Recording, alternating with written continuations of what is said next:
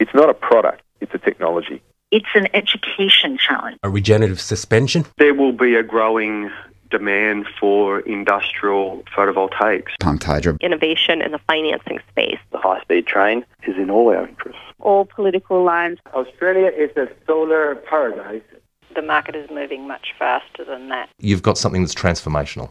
Solar window in a can. Beyond Zero, global warming science, solutions and action. Taking it to a do-it-yourself level. Hello and welcome to another edition of the Beyond Zero show. We're coming to you from the studios of 3CR Melbourne, syndicated around Australia on the Community Radio Network and podcast on the internet at 3cr.org.au. Both the BZE Community Show and the show are now also available on iTunes and Stitcher. So please subscribe and rate us to help others find the shows. Today we're going live via Zoom, so please excuse the acoustic variations. My name is Kay Wenigal, and today we'll be talking about Newcastle, a town in the Hunter Valley in New South Wales, which has the world's biggest and busiest coal exporting harbour, exporting up to 14 million tonnes last January. The Institute of Energy Economics and Financial Analysis said in a 2018 report that coal exports had declined since 2015 and forecast more contraction. It said the Port of Newcastle was operating at 24% spare capacity and had recognised an urgent need to move away from coal reliance. So the City of Newcastle, which was relying on coal and steel for its revenue, made a big decision to completely change its direction. To find out more, we are talking to John Shiel, BZE researcher in Newcastle, who was originally working on the dark side in coal-fired power plants, and Dominic Hess, Head of Research at BZE. Hi Dominic, and hi John. Thanks for coming on the show. Hi. Yeah, good to see you again. Okay, how are you? Firstly, John, can you tell us a little bit about Newcastle? The old and the new, how big it is, employment levels and its livability. Yeah, sure. Look, Newcastle had around 150,000 people in the council area in 2010. There was about 10% unemployment when BHP left in 1999. It had closed about 3,000 jobs, and some workers, some friends of mine even have not worked since full time. But the council was quite environmental. It consulted with the community, and the main street, Hunter Street, was very vibrant with lots of shops. I arrived around 2010, and the shops were closing due to shopping centre, like suburban shopping centres. And when the mayor changed, the council reduced its community consultation and sacked its award-winning environmental team. And then it also supported the state government, cutting the train service and selling off the world's largest coal exporting port with little in return. Anyway, the revival sort of started with a new mayor, and then we had an organisation called Hunter Renewal, which convinced landowners to lease shop fronts at a low rent if you spruce them up. The state government put the light rail down the middle of Hunter Street, just so they could sell off the land with no underground coal mining, and that didn't require expensive foundation grouting like elsewhere in Newcastle. The university developed New Space, which is a stunning $95 million building, which I call the Regional Education Opera House of Australia. So the city is an administrative and academic hub. Out west, the people are employed in health and academia, and in the north, there's a bit of an industry and manufacturing hub. From a livability point of view, people are moving back to the city. The unemployment rate's around the 4%, and but youth unemployment's around 10%. It's still quite a livable city, more so than in the past. Dominic, BZE is committed to working in the Hunter to develop a vision for a prosperous, diversified, healthy and resilient future. What does this mean, and how will you do it? So as you mentioned, Kay, there is this shift away from coal, the shift away from steel, and this thinking around, well, what will we do instead? And there is a big push from a lot of people around the Hunter and experts advising the Hunter to really look at how we can diversify the Hunter? How can we produce an ecosystem of jobs, activities, industry, education that creates a much more resilient system than a one or two horse system based on coal and steel? Having said that, there are great opportunities for green steel, which takes a lot of the impact away from steel and really builds that industry. So it's not necessarily about saying no to a specific industry. It's just saying let's build a broader base from which the Hunter can become a stronger, more resilient, healthier place. And since we're shifting from coal, and coal does have a lot of negative impact, what are the other industries that could continue to service the Hunter energy-wise in a way that it can grow, thrive, and be prosperous? Second part was how will we do it? So currently we're doing a lot of talking to the people of the Hunter. BZE is traditionally in Melbourne. We've now employed somebody within the Hunter to lead the project there. But what we're doing is talking to communities, talking to industry, talking to the unions, talking to government, and saying, what can BZE do to help here? Because there are lots of people doing a lot of wonderful work. So there's the Grattan Institute, there's ANU, there's Newcastle Uni themselves, there's CSIRO, there's Western Sydney and UTS. There's so many people already doing great work. They're all just doing little bits and pieces. And so we're there to see how can we help, how can we integrate this into a coherent narrative for the Hunter.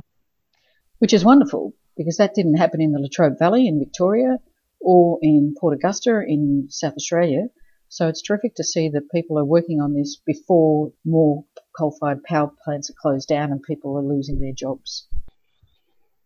As we mentioned in the introduction, the Newcastle community is transforming from its coal and steelworking past to a new renewable energy future, and a couple of years ago decided to move to 100% renewable energy.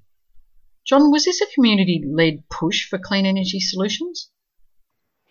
Yeah, look, partly it's, I guess, partly community, partly council, partly even state government to some extent. But we've got community organisations like Climate Action Newcastle. They organise bulk buys of solar panels and batteries. We've probably got the largest concentration of solar panels probably in Australia and maybe the world. Wow. Clean As organises community energy purchases. BZE Newcastle's been contacting councils and industry and businesses and the university, see where we can assist. There's a local citizens climate lobby group meeting with government representatives, and there's a Newcastle Climate Change Response, which organises conferences and talks. It's a very environmental area in Newcastle. There's a lot of green groups, I must admit. And why is that? I reckon it's because it's a beautiful place. It is just a stunning place. The beaches, the cliffs, up in the mountains. I grew up near the Barrington Tops, and it's just a phenomenally beautiful place. So did this city of Newcastle 100% renewables target, which they actually achieved at the start of this year, stem from its involvement in the Climate Council Cities Partner Powership? Yes, actually, it was a funding partner. They did efforts like renewable energy, energy efficiency, sustainable transport. They went into their buildings and educated the workforce and did retrofits and all sorts of things in that regard. And they also got into businesses, and they contacted 400 businesses in combination with the Hunter Business Chamber and TAFE, and giving lots of energy monitoring and workshops and things like that. So they were very active in getting into the business, their own fleet and their own buildings, and in reducing their own footprint. How is it actually achieving its 100% renewables target? It's actually done a huge amount of solar PV panels across many of its premises, and the biggest one is at the Summerhill Waste Depot. It's got a 5 megawatt 5 megawatt solar farm out there, and then they've gone and put quite large numbers of solar panels across the museum, Newcastle Museum, the Works Depot, and the art gallery and Walls End Library and places like that. And there's a small wind turbine out at the tip as well. So they've done all these renewable energy efforts, as well as reducing their demand. So they've got renewable energy projects, energy efficiency projects. What about sustainable transport? Yes. So what they've done in that regard is they've got lots of charging stations around the place. They've been just recently they've been putting those in. They've got themselves a light rail system which runs on a battery which recharges at each stop. When it stops there for a minute, it raises its bars and charges off the overhead. I haven't heard of that before. Is that a first in Australia? I think it is the first in Australia. I'm not sure if the ones in George Street, I don't think they're going that way, but maybe the one in Parramatta, you never know. But the other thing they're doing is they're putting in lots of cycleways and walkways. So they're planning those. There's been extensions to the Fernley track, and there's been other cycleways that they've been lobbied for these in the past, and the cycleways movement has done a good job. It's such a great idea to electrify our transport and to encourage healthier ways of getting around. I mean, we've enjoyed clearer skies this last 6 weeks since we've all been in lockdown, and it's something that we could retain. We could retain the increased sound of birds and so forth that we're getting at the moment if we just remove some of those emissions from our transport processes. Absolutely. It's wonderful to see how things can change when we stop pollution overnight, and I hope we can remember that. And I understand that the Newcastle City Council aims to have a number of energy and resource management goals by 2020. Can you tell us about those? Yeah, look, they're doing things like reducing their carbon footprint in general by 30%. That's from about 2008-9 levels. They're trying to do similar for their potable water use, but a little bit more, 50% reduction. They're after a 30% reduction in electricity, which when you think about it, it's pretty good. That would save them, because I mean the cheapest electricity or solar panels you can put in is reducing electricity to start with. This is by far the cheapest. So to reduce it by 30%, you can see that's a huge saving in PVs. And they were going to do things like 20% reduction in their fossil fuel liquid fuels. Now that's all about cars, trying to reduce, so more efficient cars or going to electric fleet. And then getting onto the power purchase agreement, things like that. So yeah, they've done very well. Over what period of time have these reductions occurred? Oh yeah, look, these are reductions in their. They measure these values. If it's carbon footprint, they're doing a carbon, and then they measure it from a certain period of time. So it's over the last, say, 10 years or so, a little bit more. Okay. On the eastern seaboard, there are many problems with Australia's electricity grid, and many renewables energy projects aren't able to operate at full capacity. Is there a similar problem here in Newcastle? Yeah, look, it's probably the biggest problem, in that we got a huge wait list on renewable energy projects that are stacked up trying to connect to the grid, and for various reasons they're not being allowed. And one is capacity of the actual transmission lines. So, and these transmission lines are not a small project. They take between 5 to 7 years to plan it, to get planning approval, to get the land, buy up the land and build them. So it takes quite a long lead time to get these done. So you've got to expand the capacity of these transmission lines, and it's quite a big project. And keeping in mind that the government sold them off, Ausgrid and that quite a while ago, these were the backbone. They should have been left in the state hands, and really it needs to be beefed up and not left to the market, basically. If you've just tuned in, we're talking to Dominic Hess, Head of VZE Research, and John Shield, Research in Newcastle, about Newcastle's push for 100% renewable energy. Dominic, we touched on electrification of transport, and mainly public transport and vehicle charging stations. Is there a push for other electrification in the area? As John mentioned, there is a push to electrification to the point where they're innovating first in Australia to have those wonderful trams, bringing in charging stations.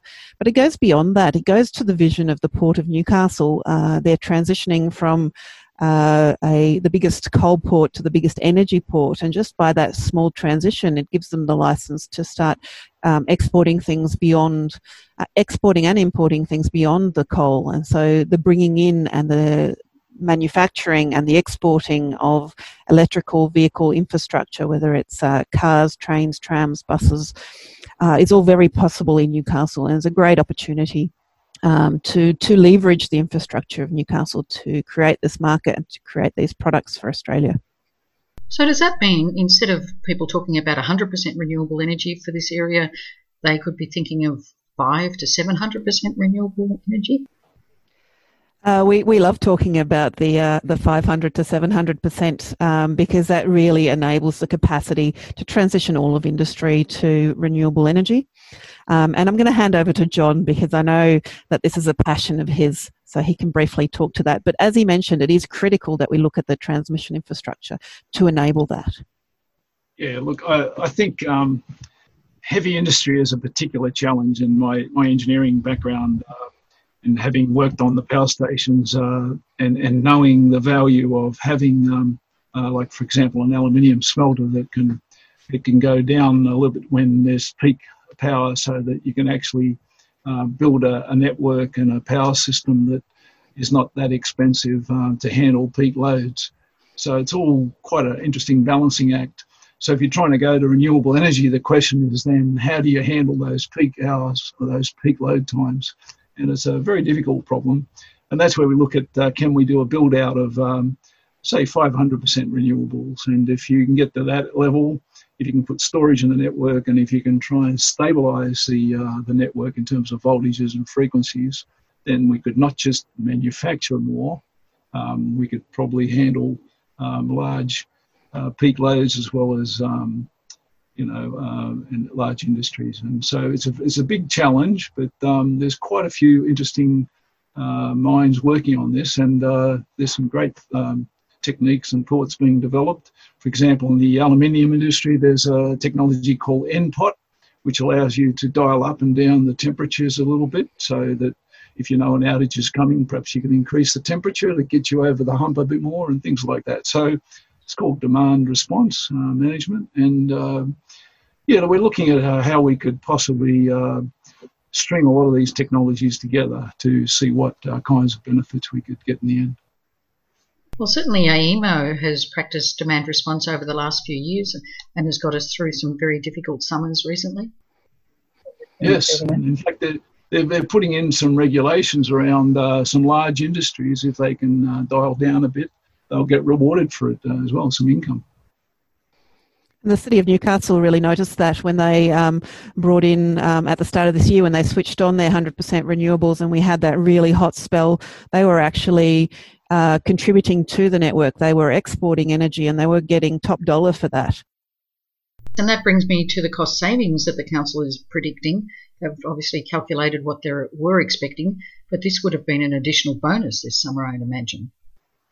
Yeah, look, while they were trying to really focus on the environment, they were able to sign a power purchase agreement. And this is similar to the University of Newcastle too. They've had a very good deal when they signed up with renewable energy as well.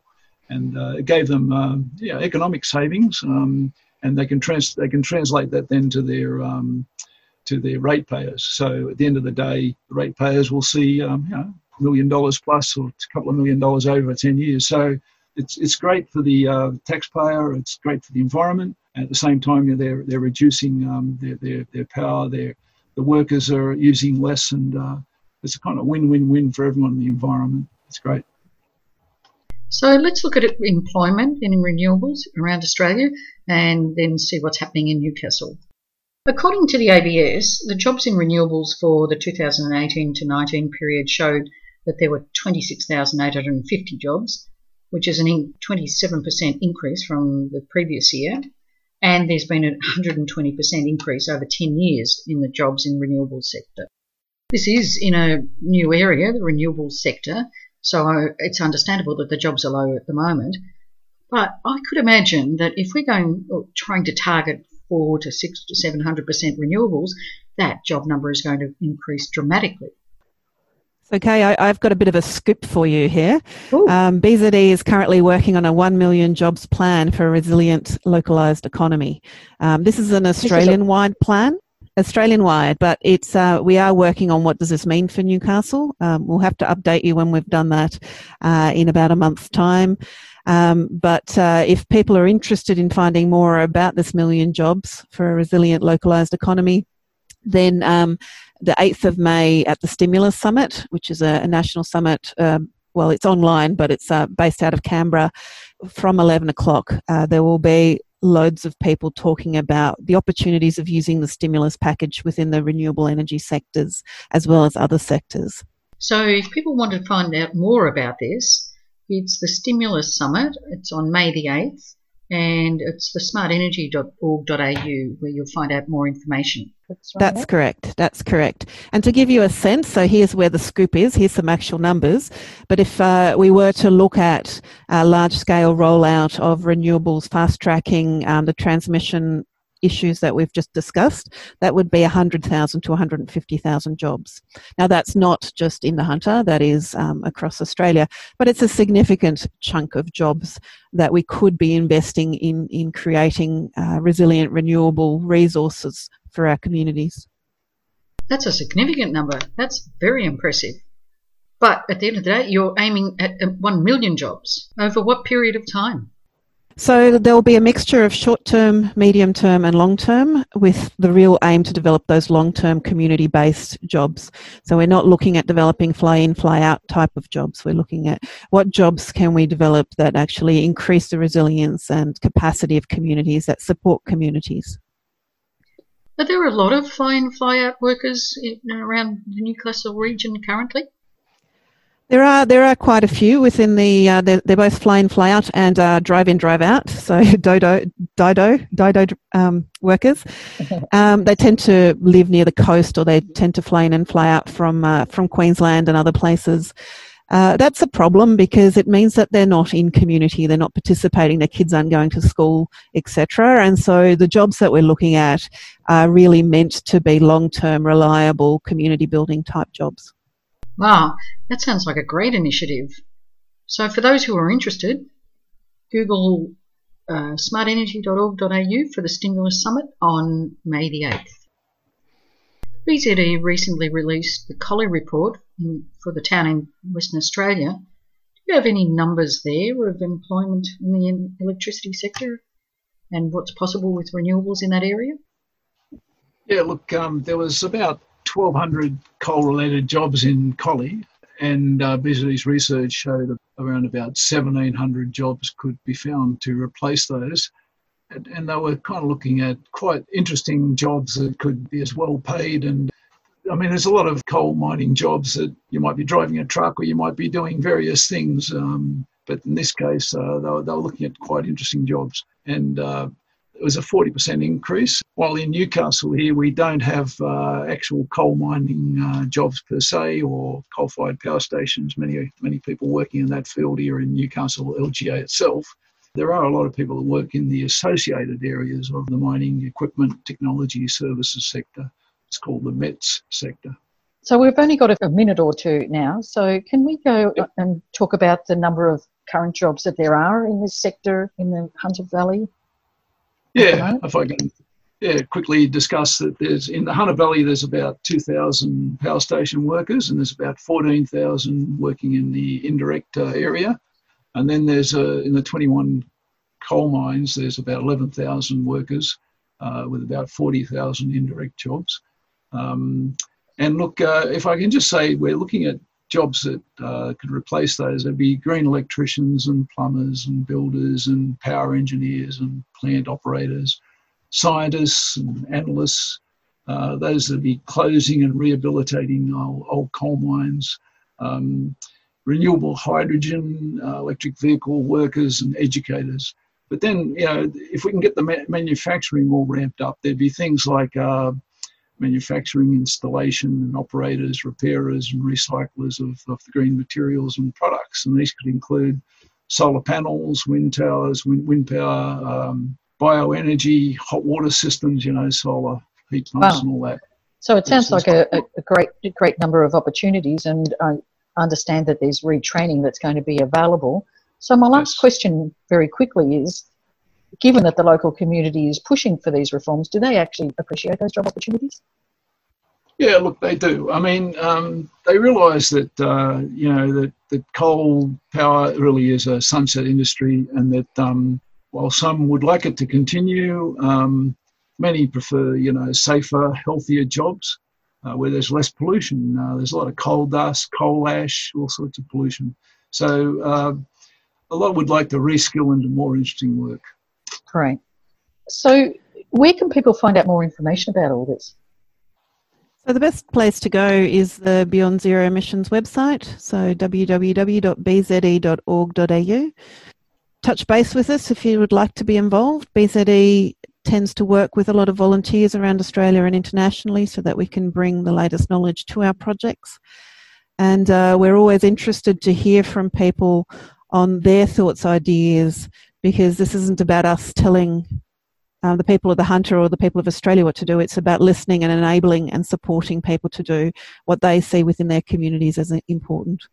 So talk to us, connect with us, visit our website. And just another reminder, we had the scoop today from Dominic on the show today that BZE is currently working on 1 million jobs for a resilient localised economy. It's a national project, and there are going to be major announcements around this on the May 8th Stimulus Summit. So go to the smartenergy.org.au website and check out the events there. It's called the Stimulus Summit Renewables-Led Economic Recovery. Thanks so much for your time today, John and Dominic. Thanks, Gay. Thank you, Gay. We've been speaking to John Shield, researcher in Newcastle, and Dominic Hess, head of research at BZE. The Beyond Zero show is brought to you by the climate change solutions think tank, Beyond Zero Emissions, and is recorded in the studios of 3CR Melbourne and syndicated around Australia on the Community Radio Network. Previous episodes of the show are available on iTunes and Stitcher, so please subscribe to help others find the show. If you enjoy the program and can donate to help cover airtime costs and keep us on the air, please go to the BZE website and click on the donate button. Thanks for listening, and we look forward to you joining us again next week. Beyond Zero Emissions is an internationally recognised climate solutions think tank that is focused on solutions, not problems. Become part of the solution by becoming a monthly base load supporter. Go to www.bze.org.au to find out more. bze.org.au. You've been listening to a 3CR podcast, produced in the studios of independent community radio station 3CR in Melbourne, Australia. For more information, go to allthews.3cr.org.au.